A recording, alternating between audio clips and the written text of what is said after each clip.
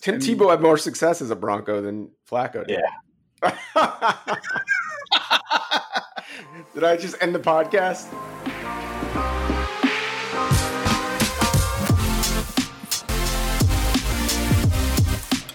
We Need to Be Doing That, a podcast that combines sports, social media content, and life.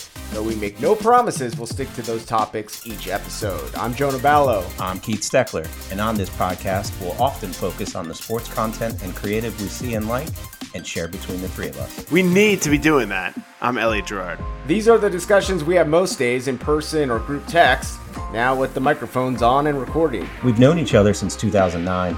We have experience in ad agencies and marketing, digital content across teams in the NBA, and creative for brands, teams, and athletes. Come on. We need to be doing that.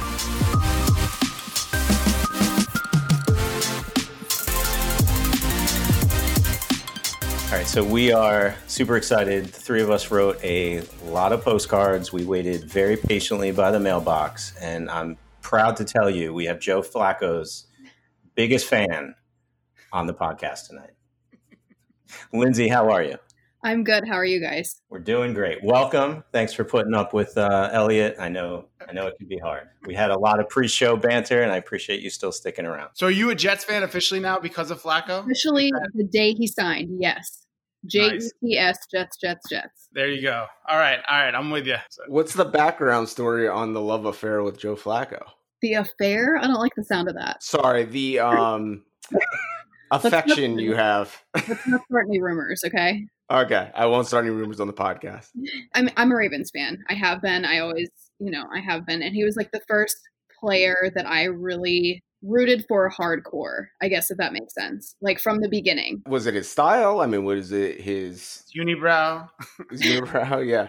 I don't know. I'm just trying to figure out because there's not a lot of like Joe Flacco super fans out there. It's just me. Whenever you there is a super fan. What was it about Joe Flacco that made you so excited to be a fan of it? When he first came to Baltimore, nobody really expected him to do much. And then he went to the playoffs and everybody was kind of like, oh, here's this guy. I mean, you went from Kyle Bowler to him and he became the guy.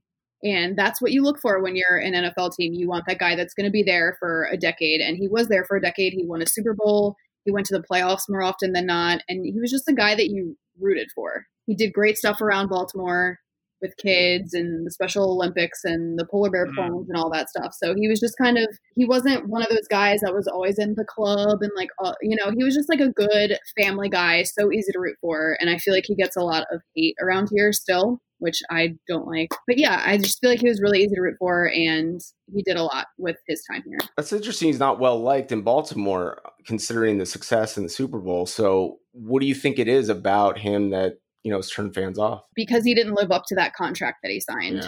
Yeah. I think is ridiculous if you look at what Patrick Mahomes just signed. Not that he didn't earn it because he 100% did.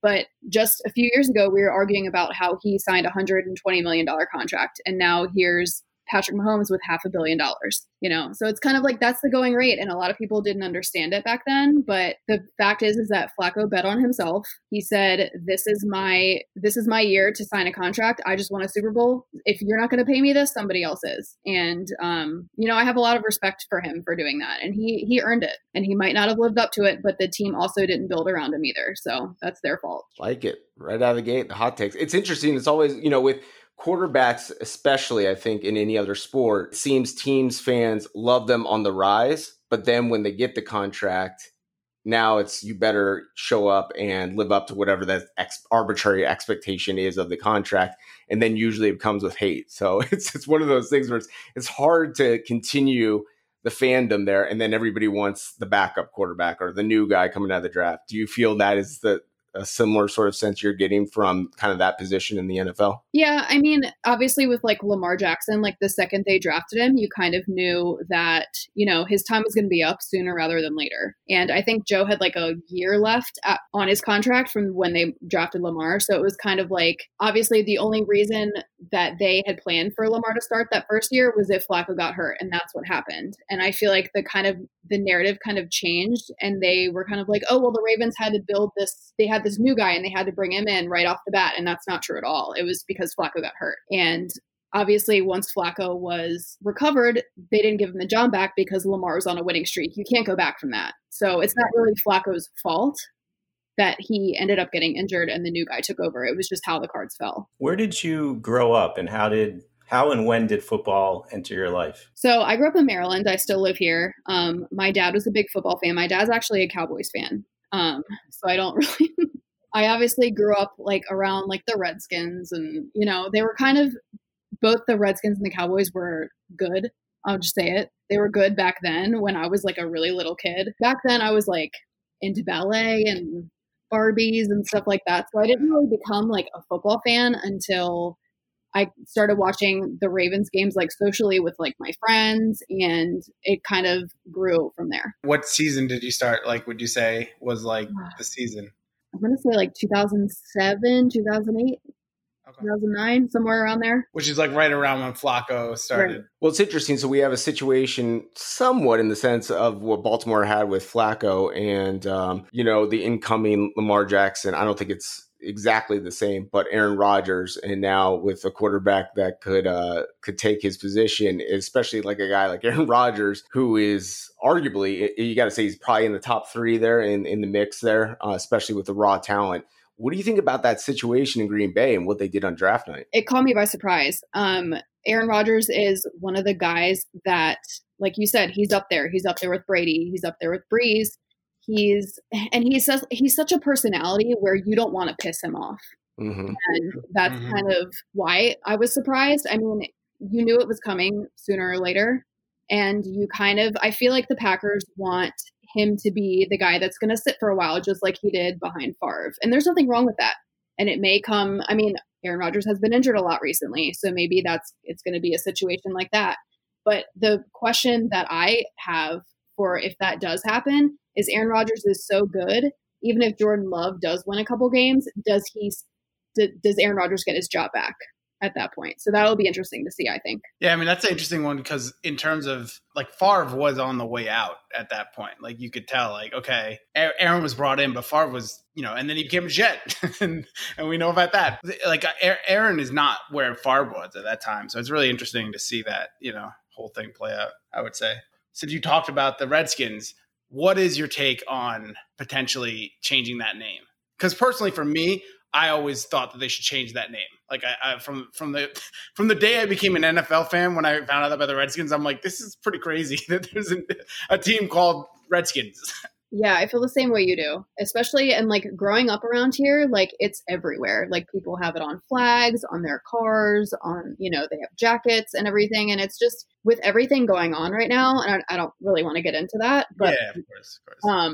I mean, I could sit here and talk for 2 days about it, but I feel like if any time for them to actually change it, it's now. Because I feel like they've been talking about it for a while. They've known for, like you said, they had to have known for 20 years that this isn't going to fly forever.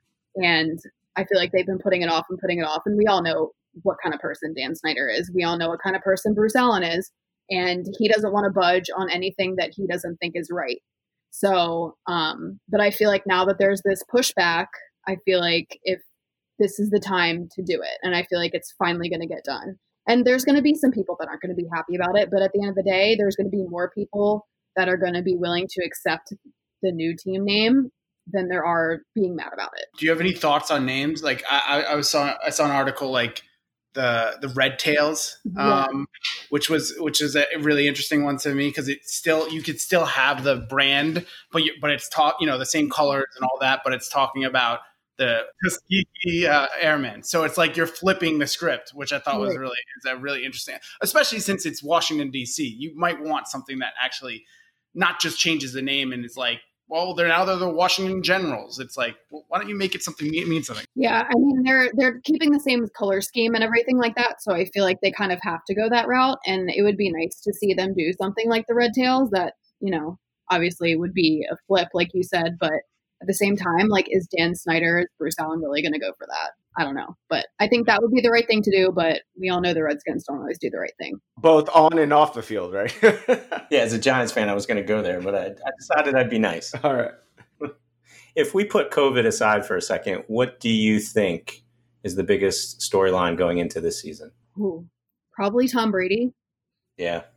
I hate to say it because I hate talking about him, but I mean, the player who has won the most is now on a different team that has sucked for the past couple of years. You know, it's like, is he going to be able to bring that team up? And then on the flip side, is Bill Belichick still going to be able to keep his team going? What do you think about Cam in terms of coming? Oh, I love Cam. I'm such a Cam fan. I was really hoping he'd go there. I think him and Bill Belichick are great. Him and Josh McDaniels would be great. I really think he does have a lot left in the tank, and I'm excited for what he can do. I think he really has, not that he was like humbled or anything by it, but like I feel like he really has a fire lit up under him, and he's had a fire his entire career, and now it's even hotter. So it's pretty rare a former MVP, somewhat in his prime, he had obviously the injury issues, to be in this position. Where he wasn't getting picked up. Why do you think that was? I think it had to.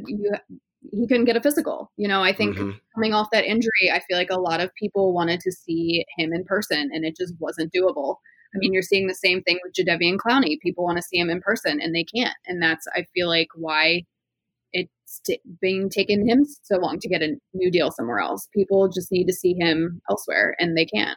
Is there any? You think there's any truth going back to Brady about? You know, he's in a tougher division now. He was in, let's say, a relatively easier division prior. Oh, he wasn't an easier division. Do you buy into that fact of like he hasn't been tested yet? I know he's won a ton of Super Bowls, but put that aside for a second. Do you buy into the fact that his road to the Super Bowl notoriously every season has been somewhat easy and we'll really see him get tested this season? I mean, yeah, to a point, but it's also hard to judge him on that because he is so old. You know what I'm saying? So it's like, maybe if that happened a couple years ago, then yeah, you could bring that up. But at this point, like, we're really not going to know. I would agree. That's how I feel about my career. Now, if you have Bruce Arians there and you have the offensive weapons surrounding him, what will make the Tampa Bay experience a success with Brady? And how do you see it changing from what he was able to accomplish in New England? Leadership. I mean, he's that guy. If anybody's going to bring that team up, it's going to be him. I mean, I like Gronk there too. I mean, here's a hot take for you. I really think Gronk's going to do better there than Brady is. I can't really tell you why I think that.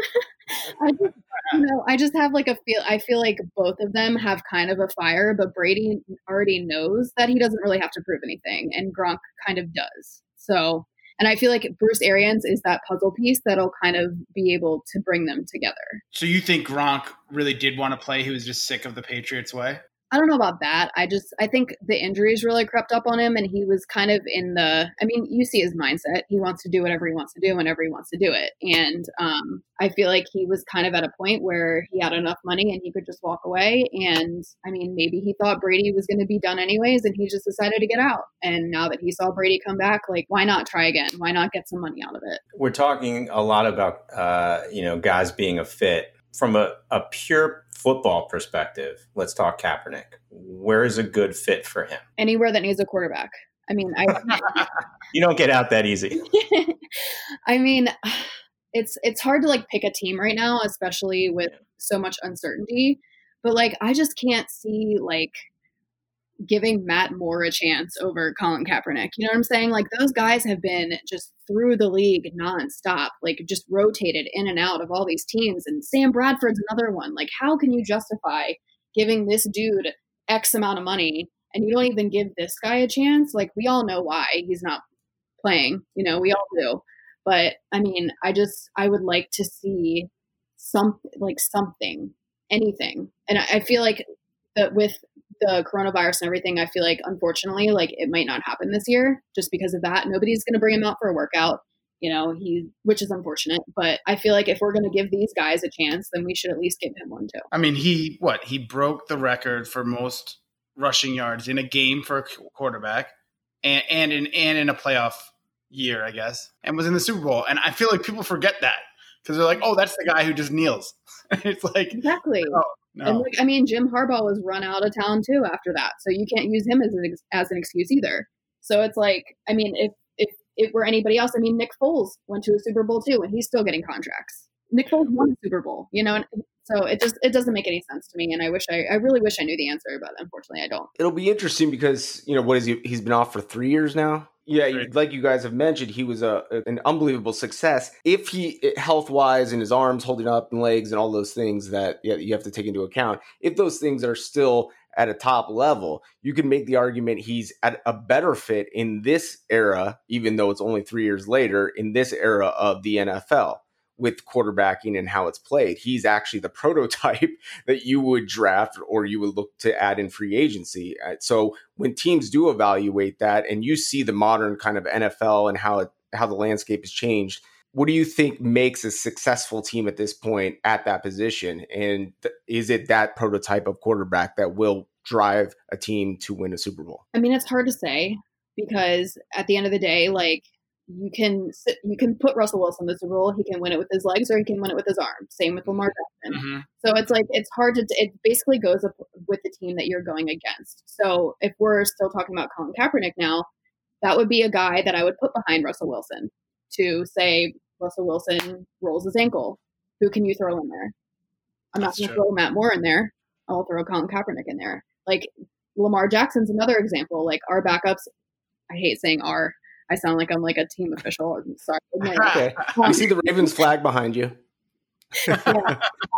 But like RG3 is the backup there. Like not that I am hating on RG3 or anything, but I almost feel more confident in Colin Kaepernick than RG3 behind Lamar Jackson if he were to be out a game or two. That would be a really great idea to pick him up, and then he has the chance to prove himself, and then next year get a starting position. Sure, he can be like the Teddy Bridgewater, you know. Do you think he would take a backup position? I don't know. I've thought about that a couple times. I know a couple years ago came out and he said that he didn't want to be anything but a starter. And everybody can say that. Like I can say that. Nick Foles can say that. But at the end of the day, like if you're not getting any offers, what are you going to do?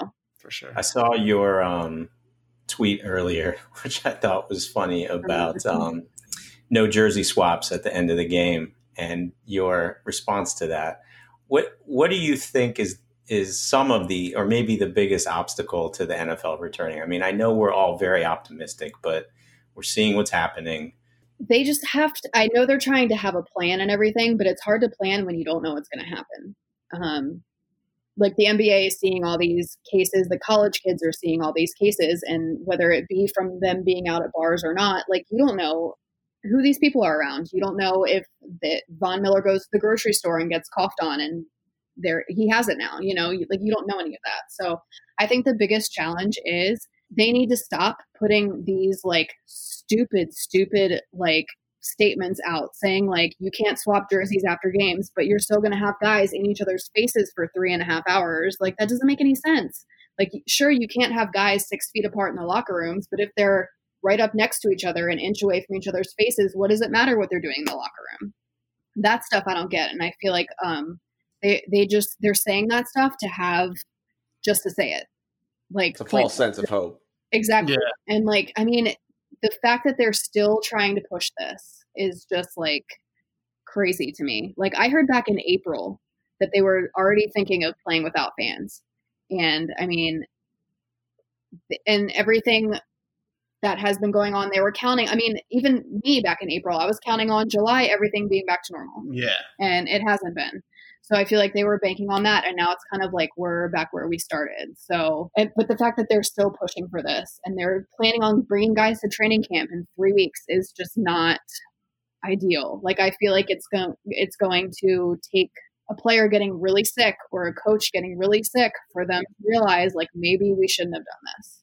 And I don't want that to happen. You're not going to be able to stop the virus. You know, the NBA and all these other leagues are going to have to figure out a way when somebody does get it, what is the protocol in place? But it's pretty shocking and surprising. We haven't heard more about like, here's what we would test. Here's how we would test. Here's how we would create a bubble. Here's how we would limit interactivity other than the stupid jersey swap thing at the end. So they haven't really talked about mitigating the dangers. They've only talked about these sort of false premise measures that you would take that really wouldn't help. And so it is kind of being naive from both college football, you know, and I saw that they just announced that they're going to play, you know, conference games and the Ivy League is done. So the reality is going to hit soon. It's just a matter of when. And I think, you know, the leagues that are going to be successful are going to get out in front and figure out a plan. And the ones that aren't, and again, this is just my prediction, are just going to suffer at it and not be able to really succeed with any kind of season. Right. Like, I feel like they're, like you said, they're telling us all these things, these precautions they're going to take, but they're not telling us, like, what are they going to do if your entire quarterback room is exposed to it? What are you going to do if, like, you have a meeting with your entire offensive line and your offensive line coach has it? Are you going to play with no offensive line? Like, how are you going to do that? And then you have to think that, like, if your wide receiver room gets it, like, they came in contact with your defensive backs. And, like, it's just this big, I feel like every time, and I had a player tell me this, every time they tell you something, there's 3 or 4 more questions that they have. Sure. Yeah. And it's just not getting solved. Nobody really has any answers. And that's the problem. I want to get your thoughts on the NFL draft, because that was so unique. And it was kind of at the beginning of all of this. And I think everybody was excited just to see something live and some action on a night. How do you think the NFL pulled it off in terms of entertainment wise and execution? I mean, I liked it. I feel like the thing is about the draft is, like, that's one of the things that you can do from your house. That's the one thing in the NFL that you can do from your house. Like, nobody has to be in the war room together.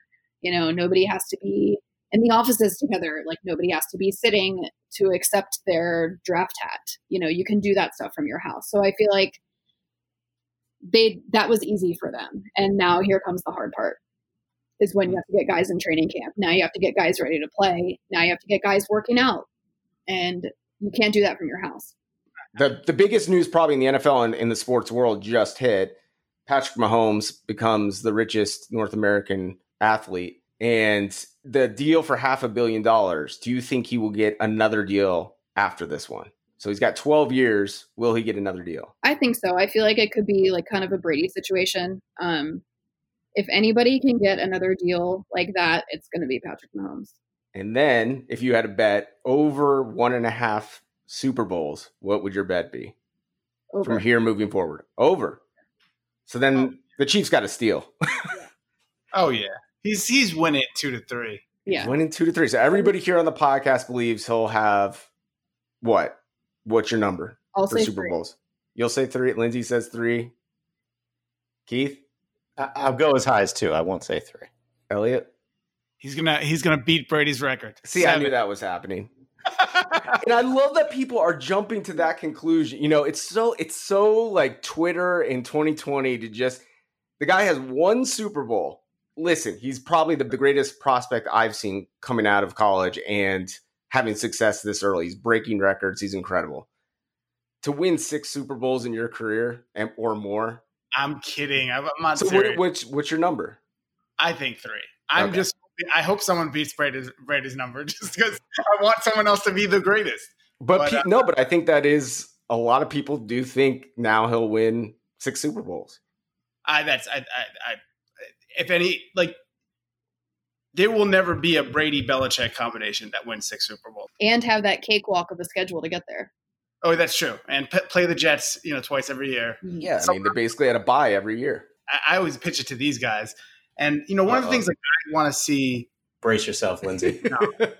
I just want to, I'm kind of excited about seeing how like the NBA is doing these like shorter tournaments and things like that. And MLS as well with the World Cup. I'm not saying that the NFL should do that, but I think it is a good time for them to start rethinking schedules. And one of the things I thought that they've always missed was, I think it's a joke, the fact that the Jets and the Giants aren't really rivals. They only play once every 4 years. Why don't you have a rivalry AFC, NFC, and you just pick one team that's either in the location or you just match them up, and then every year they play them at least once?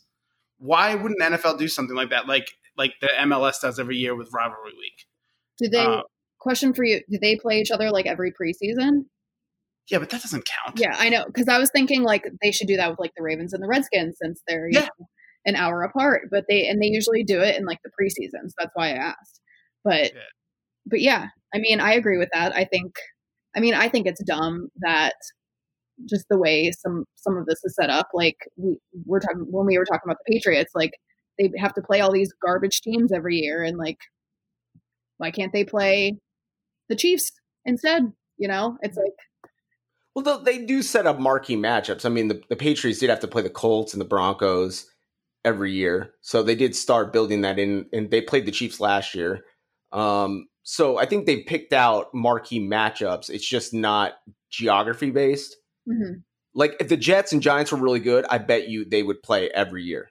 For sure. Like the Ravens and the Patriots played each other for like Yep. 3 years in a row or something back when they were both. But they can't because of the system of it being NFC and AFC. They can't. No, they have selected games outside of that though. No, they do not have. You mean AFC, NFC? Right.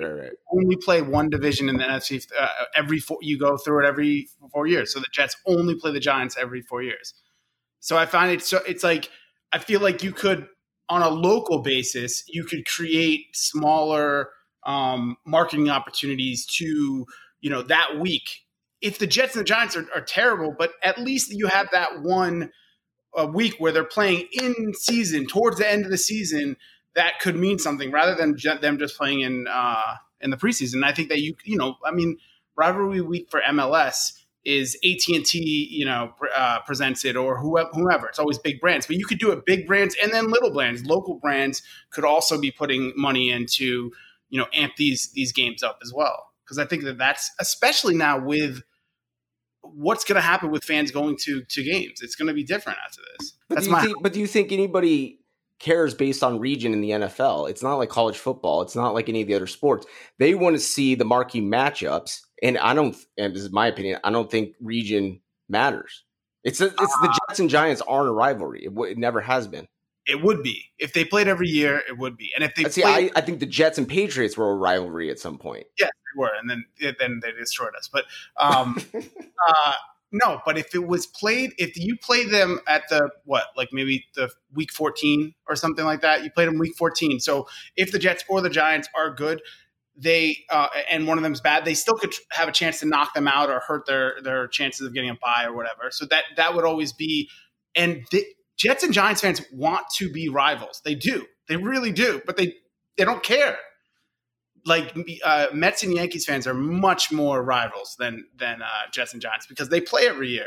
There is that Subway Series that everyone looks forward to and pays a lot of money to go to. Along those lines, any changes you would like to see in the NFL that would increase entertainment value? Playing games this year. That's a good first step. Yeah, let's get over that. Touche. Sure. I love it. What's a team in the league that you think does a really good job on social? Oh, the Panthers are so great at it. Yeah. They really are. I mean, their video team is awesome. You see them going after like the Saints and the Bucks and the Falcons on Twitter. Like they're so funny about it and like they're not like nasty about it. It's just funny. Yeah. So it's a good point. Snarkiness a little bit there, but not, being offensive. Things I wanted to mention about the Panthers social team is like when everybody released their schedule video, they took like really subtle digs at the Falcons in that where they had like the plane going over the sky and the banner on the end said 28-3 on it. Like, it's like genius. Brutal. Like you could barely see it, but if you zoomed in enough, you could see it. Boy, do I feel for Falcons fans. I don't. Yeah, I was going to say, speaking of, what the hell has Matt Ryan ever done to you? Nothing. He's like the nicest guy on the planet. She hates this guy, though. I don't actually hate him, though. It's just... All right, clear it up, Lindsay. I think you do. Clear the air. So, like, it all started because, like, him and Flacco were drafted the same year. And, like, I always felt like, and I still feel this way, I feel like Matt Ryan got a lot more credit for doing a lot less with more than Flacco did. Flacco did a lot more with a whole lot less. I mean, none of his wide receivers are even in the NFL anymore. Not a single one. Julio Jones' entire career and still hasn't won anything. I don't know. But it kind of like stemmed into this whole thing, whereas like any chance I could get, I would just take a dig at him. But I don't actually hate him. Like I sent him a gift when his kids were born. Like, wow. Oh, that's very nice of you. He did like he had like a foundation for like the Black Lives Matter movement, and I donated money to that. I donated $283 to it. Oh, that's a great troll. That's like a great way to do a good gesture and a good thing, and then also take a subtle jab, or not so subtle. So it's just like it's something that's funny, and like the only people who don't think it's funny are Falcons fans. Is there any more of a Falcons season than them starting like 7-1 and then losing their next 7 games straight. It's so good. Is that so Falcons? Yeah. Oh man. In terms of coverage, I'm interested, you being an NFL analyst and doing your content primarily on the NFL. And like you said, that's your livelihood. What is some of the challenges about covering that league, or what are some of the interesting aspects of it? I mean, it's oversaturated in the sense of there's a ton of coverage and there's a lot of places to get it. So how do you find the interesting aspects for you to cover it and have an interesting angle or commentary? The way I got in this league, I started as an intern. So I interned for Ed Reed, actually, and I did like his foundation and everything like that. And I saw the NFL from that point. I've seen the NFL as a fan, and I've seen the NFL as a part of the media. So I've seen it from like 3 different points of views. And I feel like I kind of bring, like, not to toot my own horn here, but like I kind of bring all of that together in what I say. So, I mean, that's the in a nutshell answer, I guess. It's interesting because, ESPN's gone through a lot of changes trying to figure out their format for Monday Night Football, which hasn't gone very well. And they just switched up NFL Live, and Mina Kimes, who's a big personality, is getting a bump there. And it's interesting to see them going in that direction. I think it's a positive one, with a little bit more of a diverse group, not only just, through adding some new personalities, but people who are also very vocal, and you're going to see them a lot on social media, right? Like Mina Kimes has kind of built her career on that and worked her way through a niche kind of audience, and now is going more mainstream. What do you think about the new format and kind of coverage as a whole in terms of the NFL kind of getting into more of a modern space? I like it. My only concern is that, and this is from my experience, like I've worked with like different larger companies. I'm not going to like name any names or anything, but like they've, aside from my coverage themselves, they try to tell me that things that I couldn't say, or things that I couldn't do, or, you can't say that, it's too mean, or this needs a little bit more. So my only concern with, like, I love Mina Kimes. She's great. And she's very outspoken on social media, and she says what she thinks. And her and I like relate to each other in that way. Like I always say what I think, but like my concern is like, I don't want this bigger stage to water her down. And that's kind of, I'm not trying to say like I'm like above her or anything like that, because I'm not. She's amazing. But I wouldn't necessarily want to be on that kind of stage, because and this is a Taylor Swift quote, by the way, like if you're like, the bigger your career gets, the bigger the magnifying glass gets, and everybody's going to be nitpicking her even more than usual. And I don't want her to lose any of her ability to express herself the way that she wants to. That's a really good perspective, because when you get into a television format, it's much different, and especially that type of show. So I hope they do cater the show. The producers look at it differently, like completely strip it down so that it works to the talent, not the other way. But we'll have to see what ESPN does. I think they're competing right now with some other networks that are doing a really good job and sort of moving to a more modern style of coverage commentary. So it'll be interesting to see. Well, look, we had fun. We appreciate you joining us. It's very rare that we can talk positively about the Jets, so we appreciate you coming on and helping us do that. And I appreciate Lindsay also admitting that the 2015 Broncos had a better defense than the 2000 Ravens. We heard that, right? You guys heard that, right? I thought I did, but okay, because that's going to be like our quote card and our social graphics when we come out. We're going to. Ray, are you saying that Ray Lewis is not as good as Von Miller? That's exactly what she said. I did not. Quote card, first quote card right there. I'm a Denver native, so as you can see, a Broncos fan. So that's why all those jabs are coming in with Flacco and my 2015 best defense of all time. Old Bay fan, or what's going on with Old Bay? Oh my God, I put it on everything. They have those like square jars of it. I have one, and then I have a backup one. And then there's hot sauce too, right? I have not tried the hot sauce. It's very hard to get. But the seasoning is really like all you need. You can put it on eggs. Popcorn is a good one. Okay. Popcorn. Ooh, that sounds. I don't really like eggs, but like if you have like an omelet, like you can put it on there. French fries. Yeah. Yep. I tried it in Rhode Island. It's awesome. All right. Well, I appreciate the cooking segment. Outside of writing postcards to the fan club, where can people find you on social? I'm Lindsay OK on everything. Instagram, lindsayok.com, Twitter, everything's the same. So you don't have to jump through hoops to find me. Here I am.